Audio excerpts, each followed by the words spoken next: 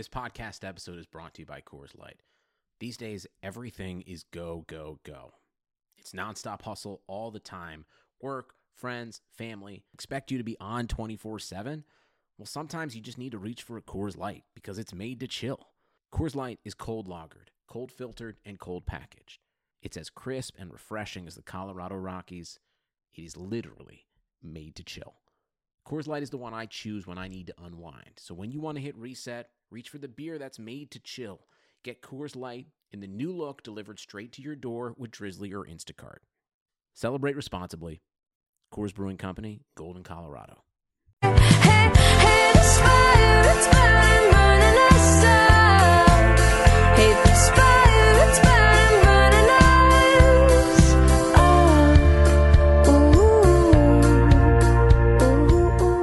Welcome to this week's episode of Burn It All Down. It may not be the sports and feminism podcast you want, but it's the sports and feminist podcast you need. Let's introduce you to this week's panel. Today we have Jessica Luther, sports writer out of Austin, Texas, Brenda Elsey, associate professor at Hofstra University, Shireen Ahmed, freelance sports writer out of Toronto, and I'm Julie DeCaro, a sports writer and radio host in Chicago. This week, we'll discuss Los Angeles' bid for the 2024 Olympic Games, a disturbing story that came out of youth soccer this week, and Shireen interviews American basketballer Bilquis Abdul-Qadir.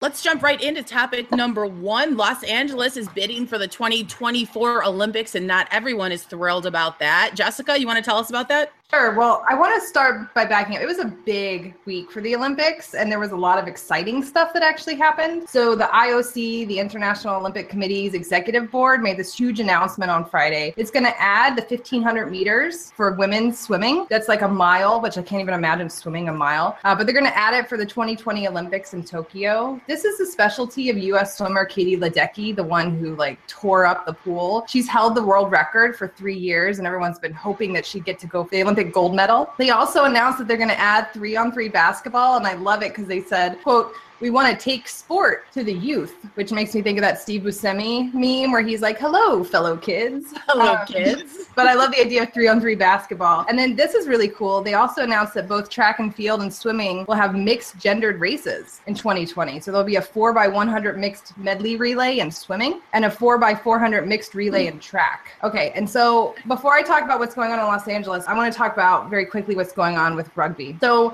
the rugby world was super thrilled this week. The committee said that it's going to retain all 28 sports from Rio in 2016 through the 2024 Olympics, which means that Rugby 7, which was new in Rio, will be around for at least 2 more Olympics. This was a big deal because in the wake of that announcement, the Australian Sports Commission and the Australian Institute of Sports, they announced that next year, the Australian women's Rugby 7s team, they're the reigning Olympic champions, they're going to get a 65% increase in their funding. That's an additional $500,000. According to the Canberra Times, quote, AIS director said, "Women's gold medal performance at the Rio Olympics played a significant role in securing the extra cash and defended their initially modest funding." So the Olympics mattered to the funding for the Australian women's Rugby 7s team directly. Okay, so I find all of that super exciting about the Olympics. I love all the kind of sport that we get to see there. But at the same time comes the news that the IOC is about to decide who's going to host the 2024 and the 2028. Los Angeles will be a finalist for one of those two. There's a huge move in Los Angeles pushing back on the Olympics being there. Right? They don't want the militarization that comes with security for the games, but actually never leaves once the games go away. They don't want the expense for the city when the money is actually ending up in pockets of corporations. They don't want the displacement of people, the gentrification that comes with that. Olympics are really bad for host cities. So, what do you guys think of this? I'm so conflicted by the Olympics. I'm super excited about the sport part of it, but how do we even think about it when we're talking about people's lives on the other side of that? I love rugby, and I'm so excited that this is happening. Rugby Sevens is incredible, and not just because Canada is ranked in the top 3.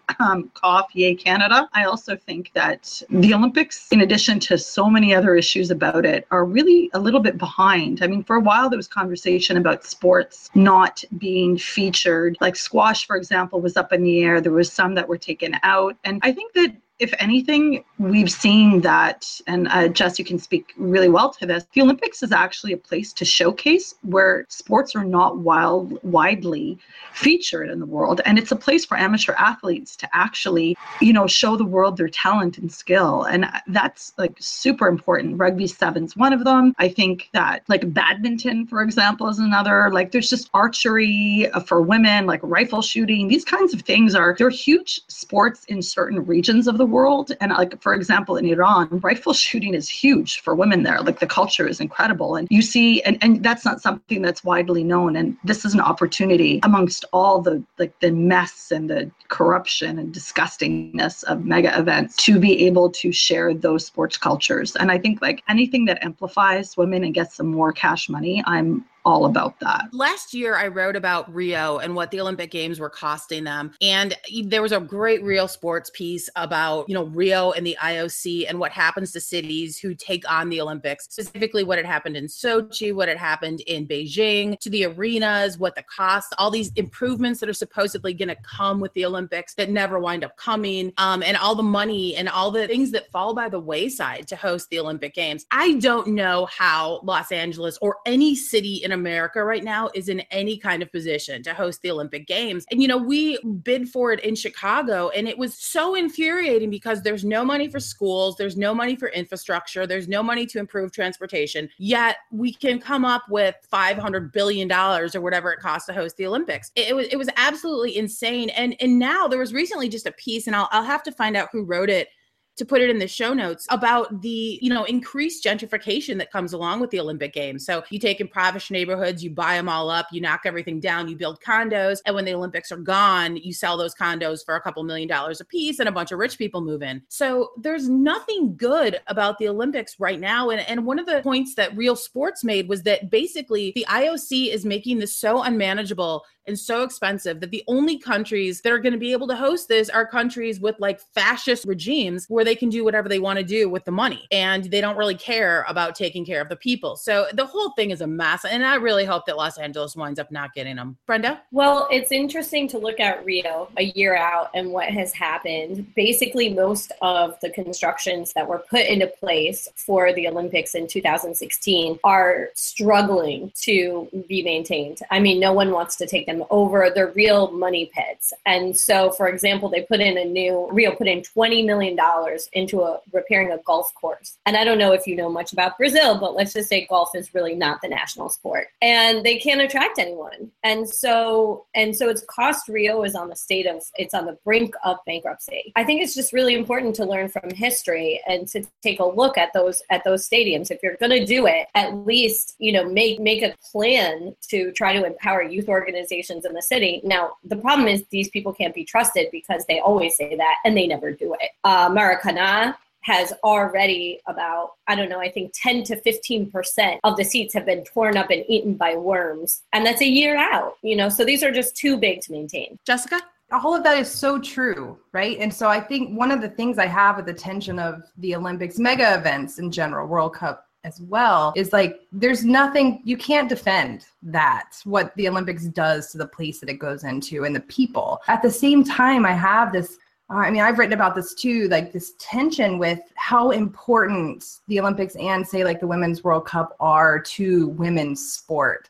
They are necessary to grow women's sport throughout the world. And we know how important sport is to women's well-being and their health and their position in society and all those sorts of things. So for me, the thing I keep coming back to is if, there's a part of me that really believes we should not have the Olympics the way that they are now. We have to figure out some other way to do this. But in ending something like the Olympics or the World Cup, we would really need to think about what we do with women's sport in order to continue to give it a platform, because women around the world need that. So, that tension, I don't know what to do with it, but it's something I think a lot about. I think that's a great point. And Brenda, really quickly, did you just say the seats have been torn up and eaten by worms? Did I hear you correctly? Yes, if you can believe it. I know I'm prone to exaggeration, but in this case not. They are literally being eaten by worms. And Rio is struggling to try to keep up those extra seats that were put in Maracanã, which is one of the largest soccer stadiums in the world, a really legendary place. So if you can't keep that up, those smaller venues are really going to collapse. I find worms to be terrifying.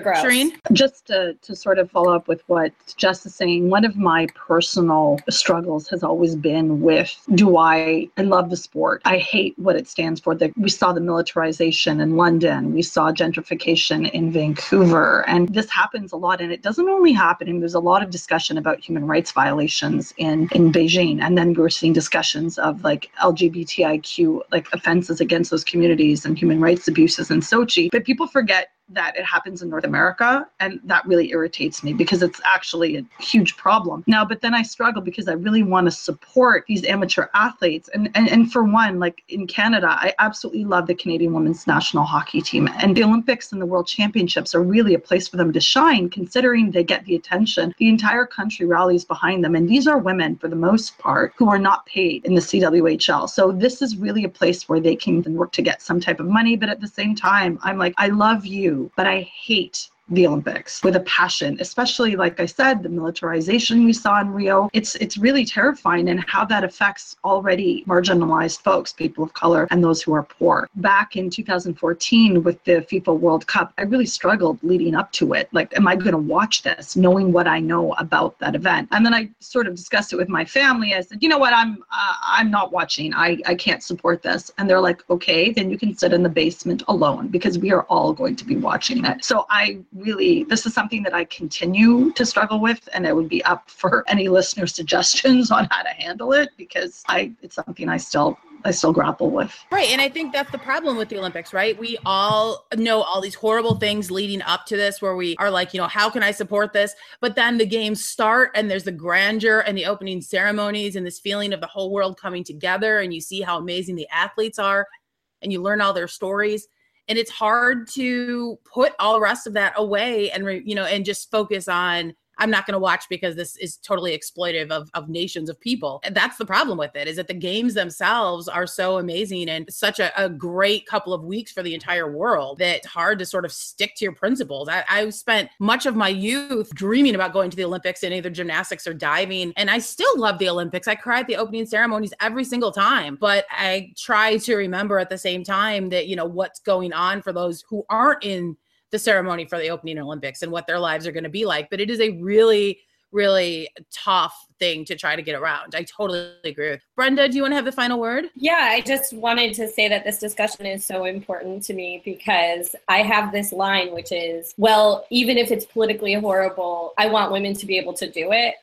And so it's this really crazy feminist conundrum where you're like, even if it sucks, I want women to be able to exploit people just like men? No, but it's complicated. And those human interest stories are partly what makes women really validated in sport. And the Olympics does that so well. So it catches you every single time. And I think that Katie Ledecky, just to pull it full circle to what Jessica started with, the 1500 meter world record is 15 minutes long, 15 minutes. And people said women can't swim 15 minutes. It's ridiculous. And so you're struggling to get into a place that's complicated. And it's just really important, I think, even though we don't really care for the politics of it, and they're important, to emphasize that women still need to be respected within that realm.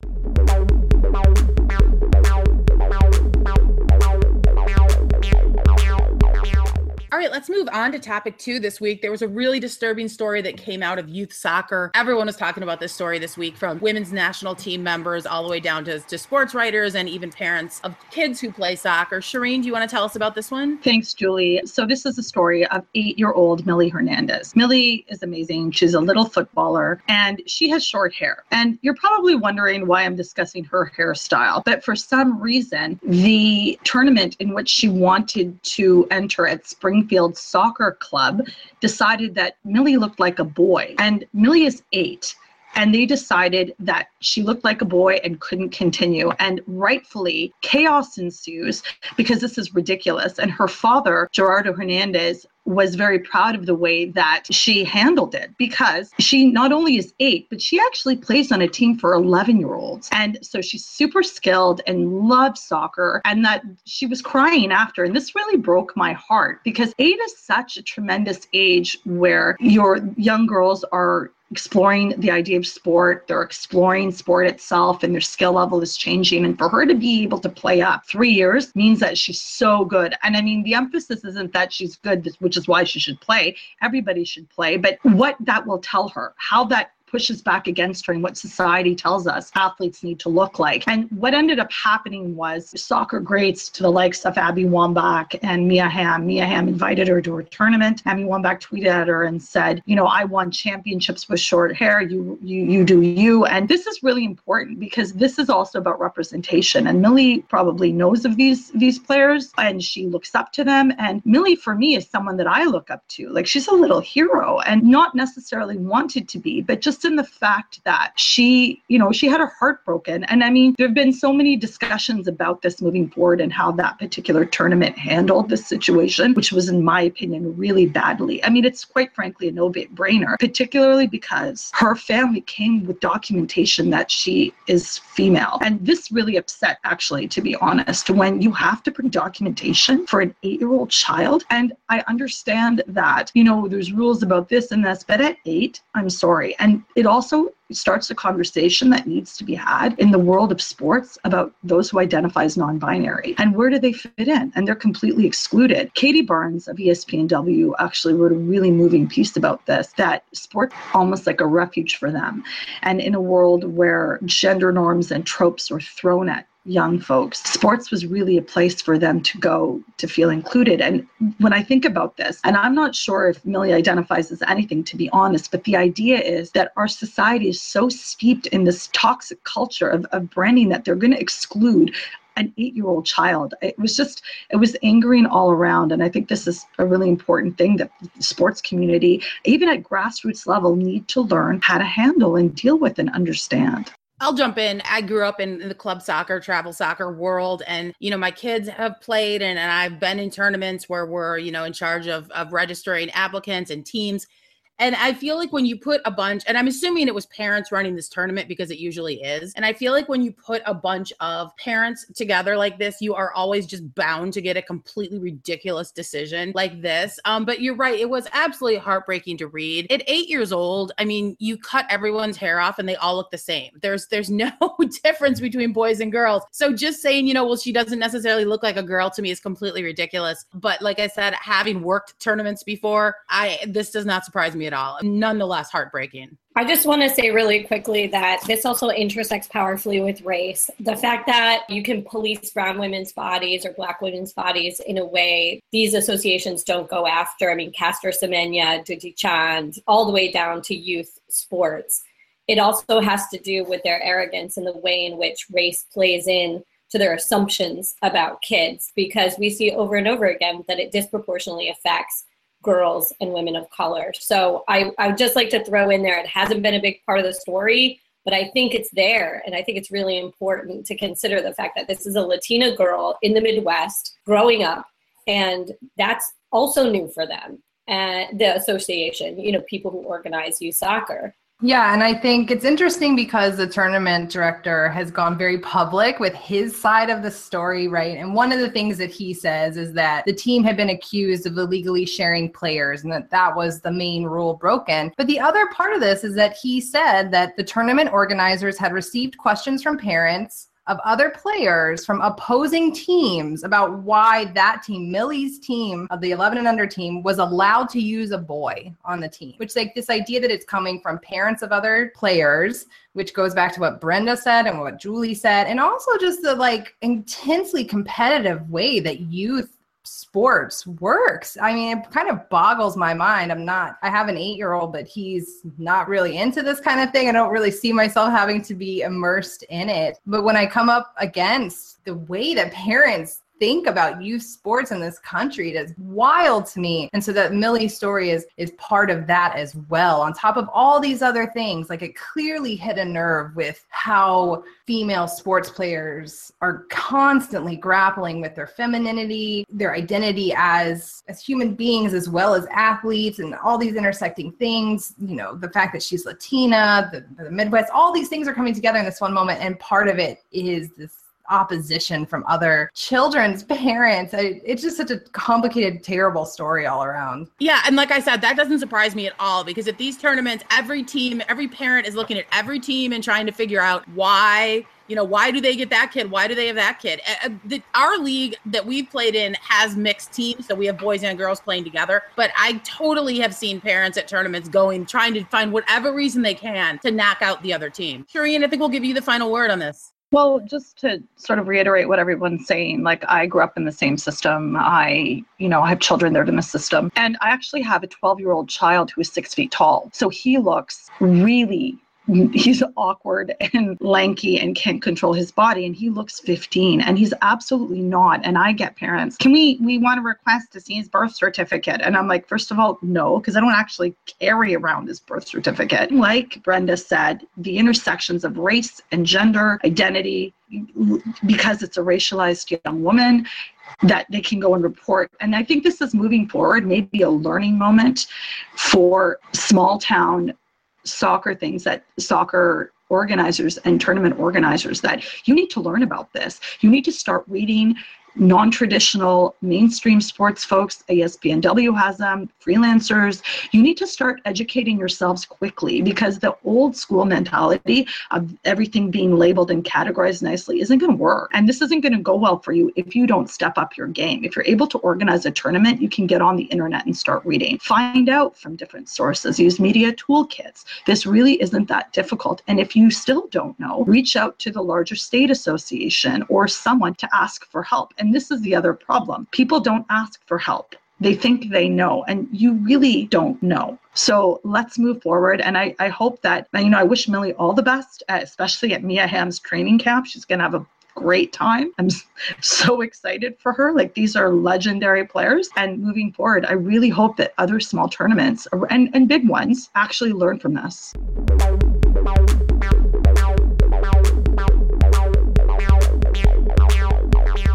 All right, let's move on to this week's interview. This week, Shireen got the chance to talk with American basketballer Bilquis Abdul-Qadir. Shireen, you want to tell us about your interview? Thanks, Julie. I love Bilquis so much, and it was such an honor to talk to her.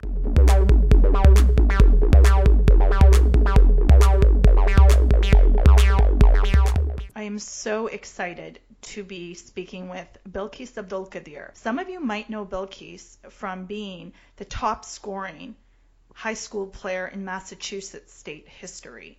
Not only is she an educator, a mentor, and a coach, she's an incredible basketball player and somebody who I'm very honored to call a friend and a mentor. Thank you so much for being on Burn It All Down, Bilquis. Thank you for having me. I'm excited. So let's start at the beginning. For those that don't know you, tell me a little bit about how you started playing basketball and the moment that, if you have one, that you fell in love with this game. So I began playing when I was around 4 years old. I played all the way up until I was 13 with boys. And it's something that just stuck with me throughout my years. All of my siblings played basketball as well.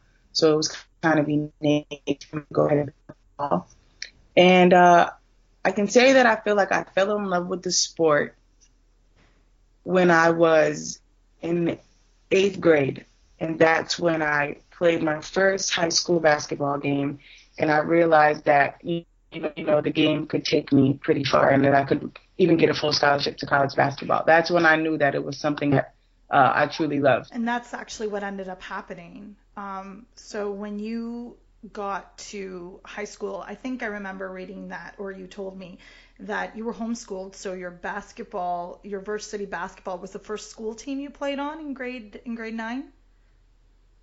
Grade 8. So yeah, I was homeschooled all the way up until 7th grade. I went to school 8th grade, and that's when my first actual team, I would say, school team was then. That's awesome. So after you graduated high school, you went off to Memphis. Yes. So I was recruited by a lot of mid-major Division I schools. I wanted to be a part of a program that I thought I could help build, and University of Memphis was ideal at the time. However, that was a very interesting time in my life. that 4 years at the University of Memphis was a growth period for me in a lot of ways. I take a lot from it, and I'm glad that it happened. I grew as a player, as a person, and just kind of had to figure out a lot about life early on while I was playing the game that I love. So it was good that it happened. Just a little bit of backstory for people that might not be aware. Bilquis was one of the basketball players and Muslim women who really rallied around to change a head covering ban that FIBA, the international federation that governs football, had implemented, and worked really hard in conjunction with other players in different communities, because the ban was for all head coverings, like Jewish men and their kippahs, also Sikh men and their turbans.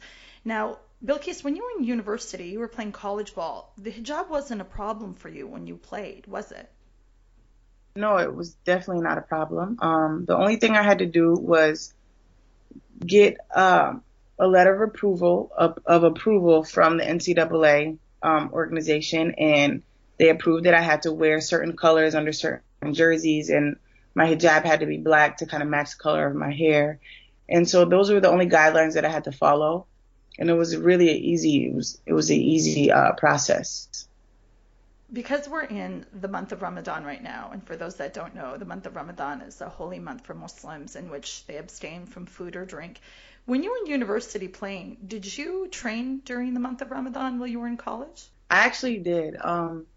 Ramadan always kind of fell during this. It was still kind of in the summer, around the summertime then when I was in college. And I actually was one summer we were going to play in Italy on a trip abroad, and I had to practice during days where it was 103 degrees and the gyms were hot. But I did it. I think it's more mind over matter. And the coaches knew that when I did what I could. And when I felt like I was too thirsty or too tired, I was able to sit out. And there was one time where I almost passed out, though. It was my fault. I should have stepped out. But when you're playing and you're practicing, you're about to go play some very big, huge games in another country, you want to give it all you got. And that's what I did. But I'm still here, so I'm okay.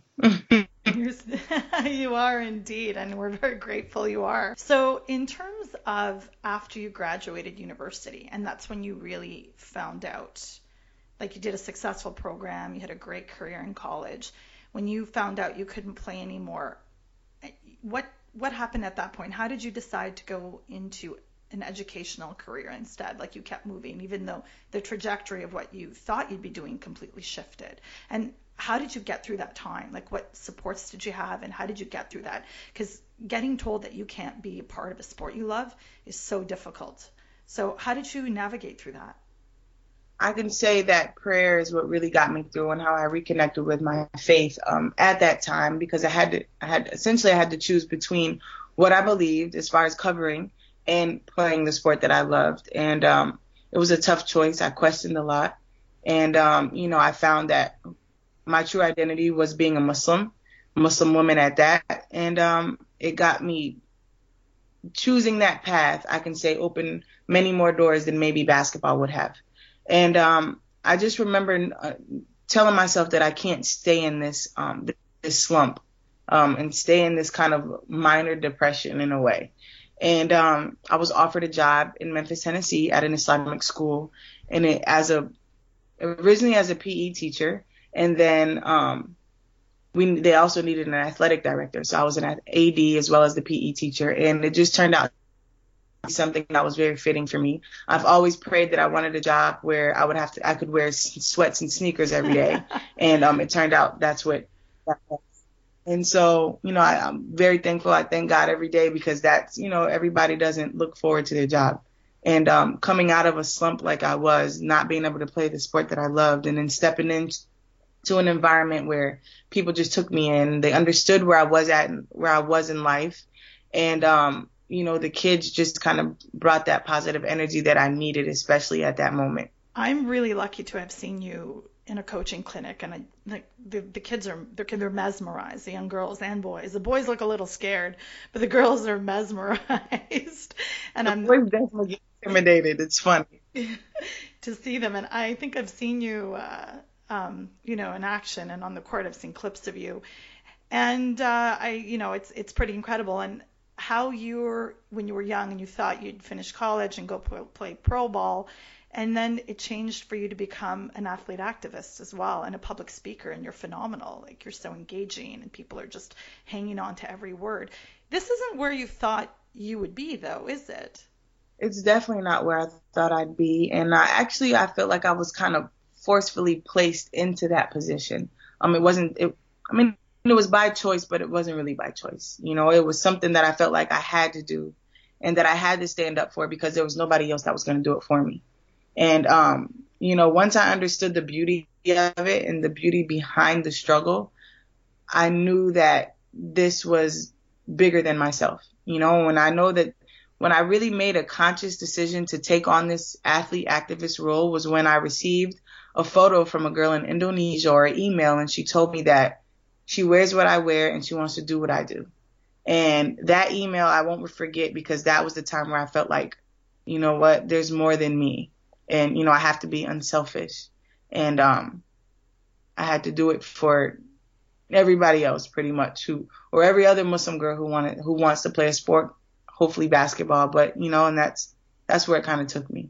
Well, the way that you've elevated the game and shared your story has certainly, like, I show the clip of the film Life Without Basketball, and we will link it to our page in the episode so, our listeners can see it. It's incredibly moving, and you bravely share so much of your story. And I'm really happy that at this point, FIBA has announced that they've officially rescinded the ban. In October 2017, the world of basketball will essentially be open to all women that want to cover and they want to play.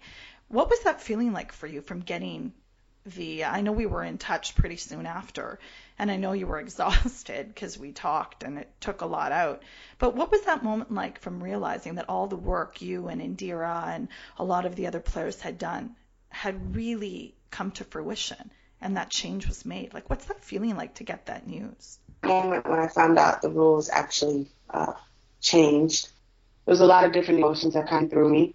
It's one, I felt like it shouldn't have taken that long. I was grateful for the change, but it was just the type of change that was made. There was really no change because people essentially just approved what everybody has already been wearing. But I understand that it was huge because it's going to open doors for more than just the sport of basketball. The fact that Muslim women are now welcomed in a lot of different spaces that we weren't before is huge. And just to be a part of history and to be a part of change, people don't experience that in their lifetime. So I'm grateful that I had a hand in something that is, that is beautiful. It's such beauty that lies behind that, because whenever I step on the court, people look at me like I'm crazy.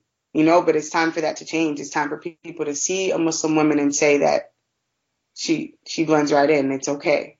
And I think that's what this rule change is going to help with in all sports. So I'm excited, and I hope that this rule change can that it can impact my career now. Maybe I will play, maybe I won't. I don't know yet. I think it's definitely beautiful, and the change that's made and the way that you've elevated the game is incredible, and that essentially you have changed the face of what basketball can look like, and that's really important. That, like, I'm so grateful. Like, I have, I work in a community around sports and young women in sports, and then just knowing you, people get so excited. In fact, my 6-year-old nephew saw the T-shirt, the Muslim Girls Hoop too, and he decided he wanted one because it was so cool. And I mean, that's important, not only to teach young girls, but to reinforce to the whole community, to the whole world, that yes, Muslim women, definitely belong and are part of this. There's one story you tell, and I love when you tell this story. It's one of my favorites, about one of your most famous competitions, and that you beat President Barack Obama at this game. And I love this story because he's pretty good from what I hear, but you're better, which is kind of fun. He's not bad. Can you tell me a little bit about that? Yeah, so I was invited to the Easter egg roll that's held at the White House, and I was invited to help works a basketball camp / clinic that the President Obama had in his backyard. So he has a nice court in his backyard, full court. It's awesome. And he comes and makes an appearance. And there was like some tennis going on. There's cameras everywhere. NBA and WNBA Washington teams were both there. And out of all the people, he comes up to me and he like puts his hand on my shoulder and gets everybody's attention. And he's like, this girl right here has been talking smack for 5 years now, and it's time to settle it. And we ended up playing a game of horse to the letter H. And I was missing. He was missing at first. And then finally I made the shot. And because I made it, he had to follow up with a make. And he ended up missing. And everybody kind of just clapped it up. And he kind of silenced the crowd again. And he said, but she's the true champ regardless. And I think he meant that in a lot of different ways. And it was huge because when I first got there, people were looking at me like, who is this girl? Because I had a Muslim Girls Hoop 2 shirt on, my hijab on. So they knew that I was different, probably didn't belong.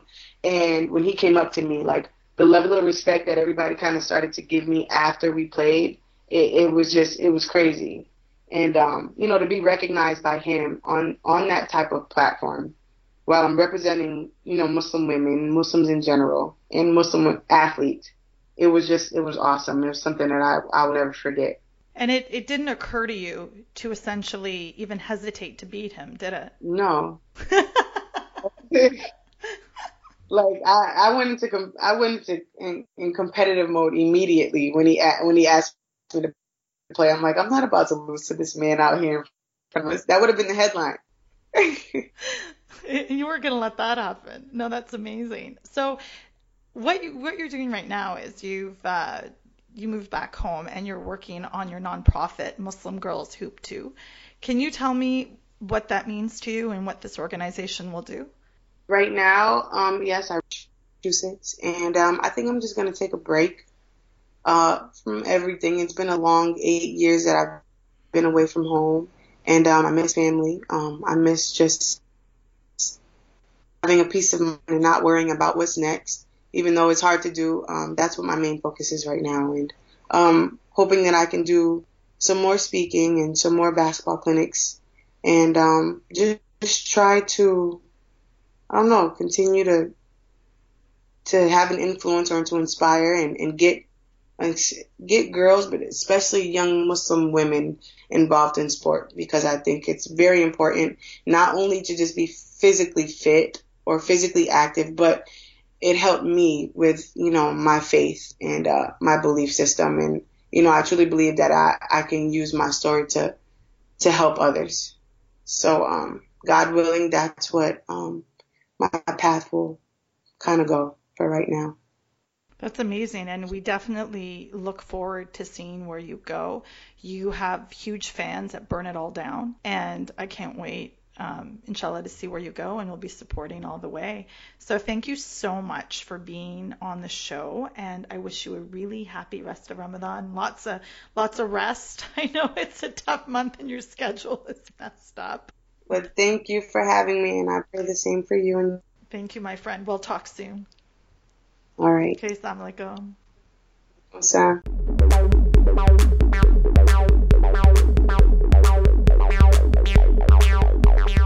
Now it's time for everyone's favorite segment. We like to call it the burn pile, where we pile up all the things we've hated this week in sports and set them aflame.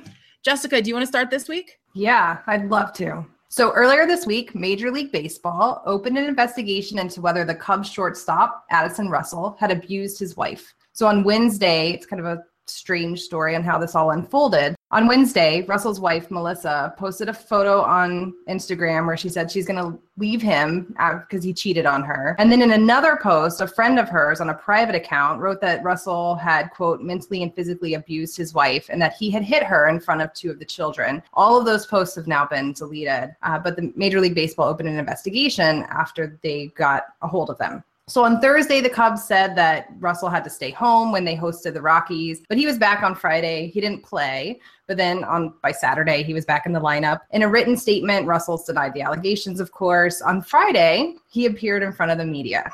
So I know that sports beat reporters are not experts in domestic violence, but Cubs beat reporters, they've actually had some time to get used to someone accused of domestic violence being on the team when Aroldis Chapman played for them last season. And yet, on Friday, here they were with Russell in front of them. And these are the first 3 questions that they asked him. Quote, how are you feeling? And are you looking to being back on the baseball field?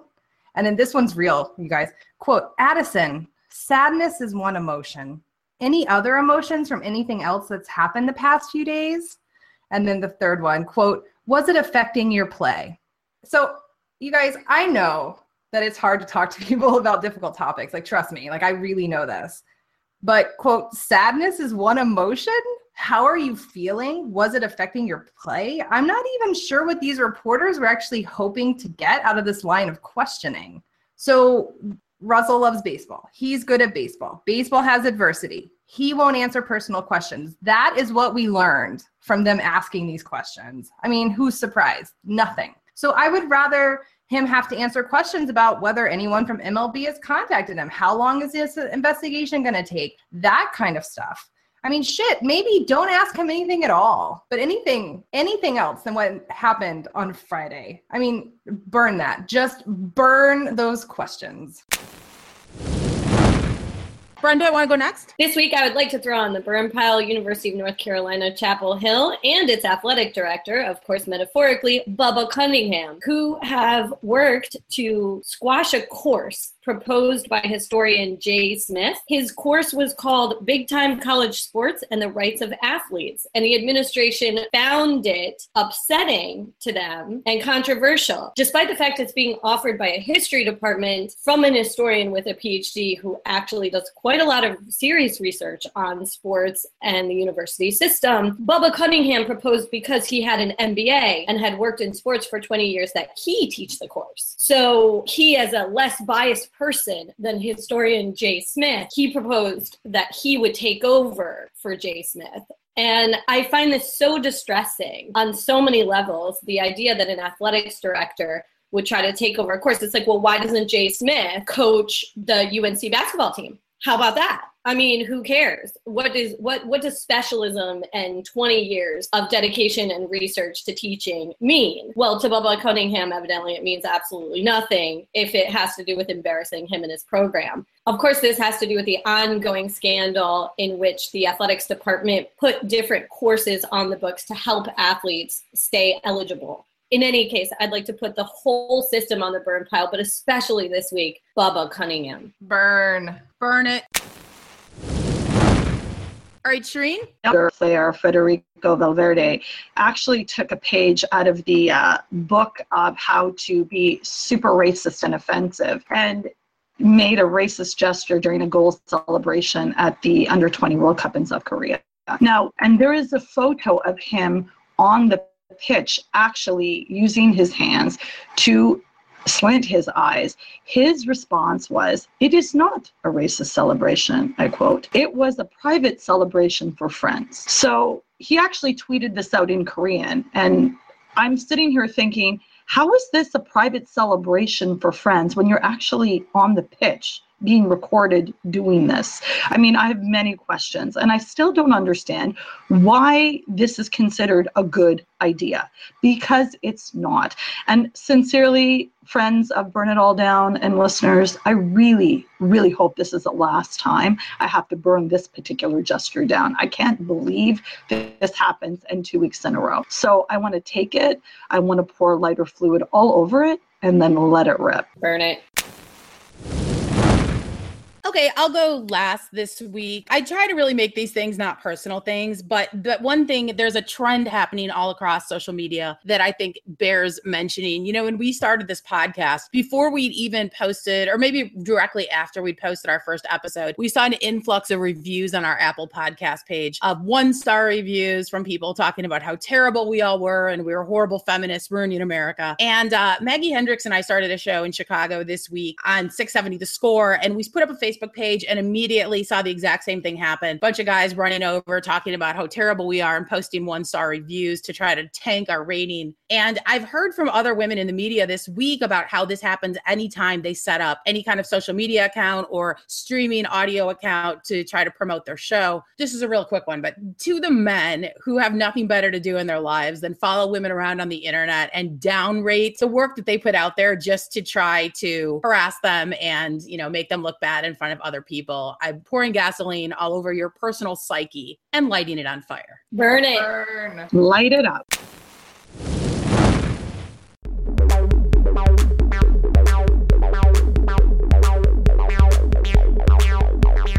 All right, now that we've burned everything that we didn't like this week, let's get on to some good news and talk about this week's Badass Woman of the Week. Who's got her? I do. This is Jessica. So this week's Badass Woman of the Week is Yelena Ostapenko. I love this story so much, you guys. I'm so excited to be talking about this today. So Ostapenko, 20-year-old, she won her first ever tennis title this weekend.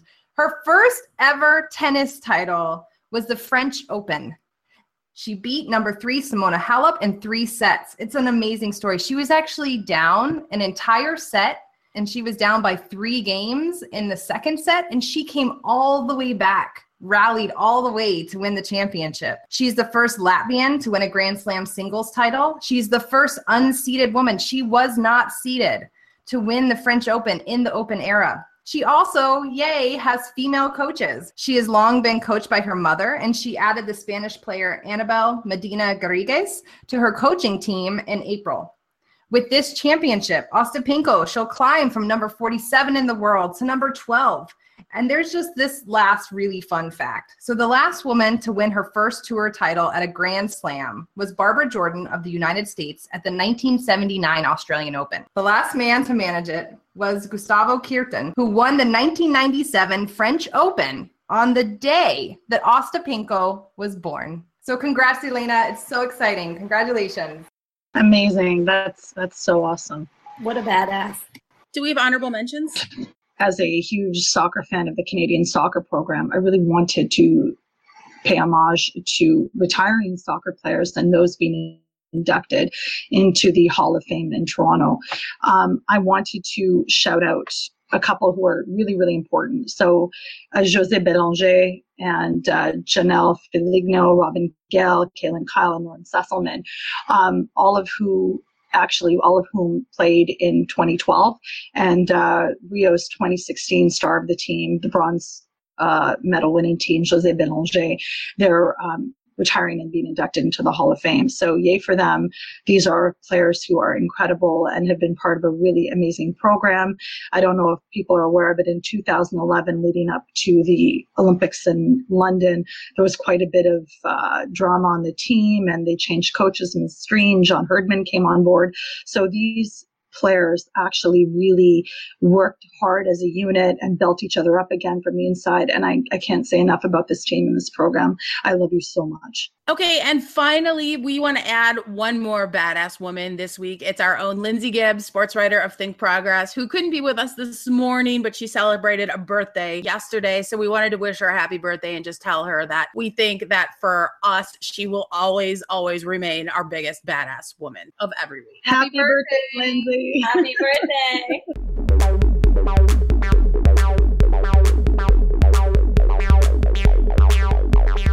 On behalf of Jessica, Brenda, Lindsay, and myself, we want to congratulate our own Julie DeCaro for her Gracie Award win this past week for her involvement with the #MoreThanMean project. We are so proud of you, Julie, and we love you so much and are constantly in awe of your bravery in helping combat online abuse of women in sports media and speaking out about this very important issue. Congratulations to you and the rest of the #MoreThanMean team.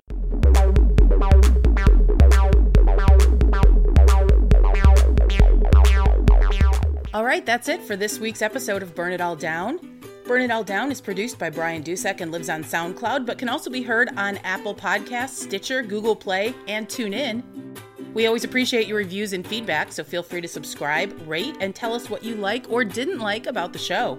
We hope you'll follow us on Twitter at Burn It Down Pod and on Facebook at Burn It All Down. And to check out our website, head on over to burnitalldownpod.com. That's where you'll find all our show notes and links to all the topics we discuss each week. And of course, you can email us at burnitalldownpod@gmail.com. And please take some time to check out our GoFundMe page and consider making a small donation. We really want to improve the podcast and make it a sustainable endeavor. We've already been able to get better mics for those of us who didn't have them, and we're really grateful to everyone who's contributed so far. For Jessica Luther, Shireen Ahmed, and Brenda Elsey, I'm Julie DeCaro. We'll see you next week.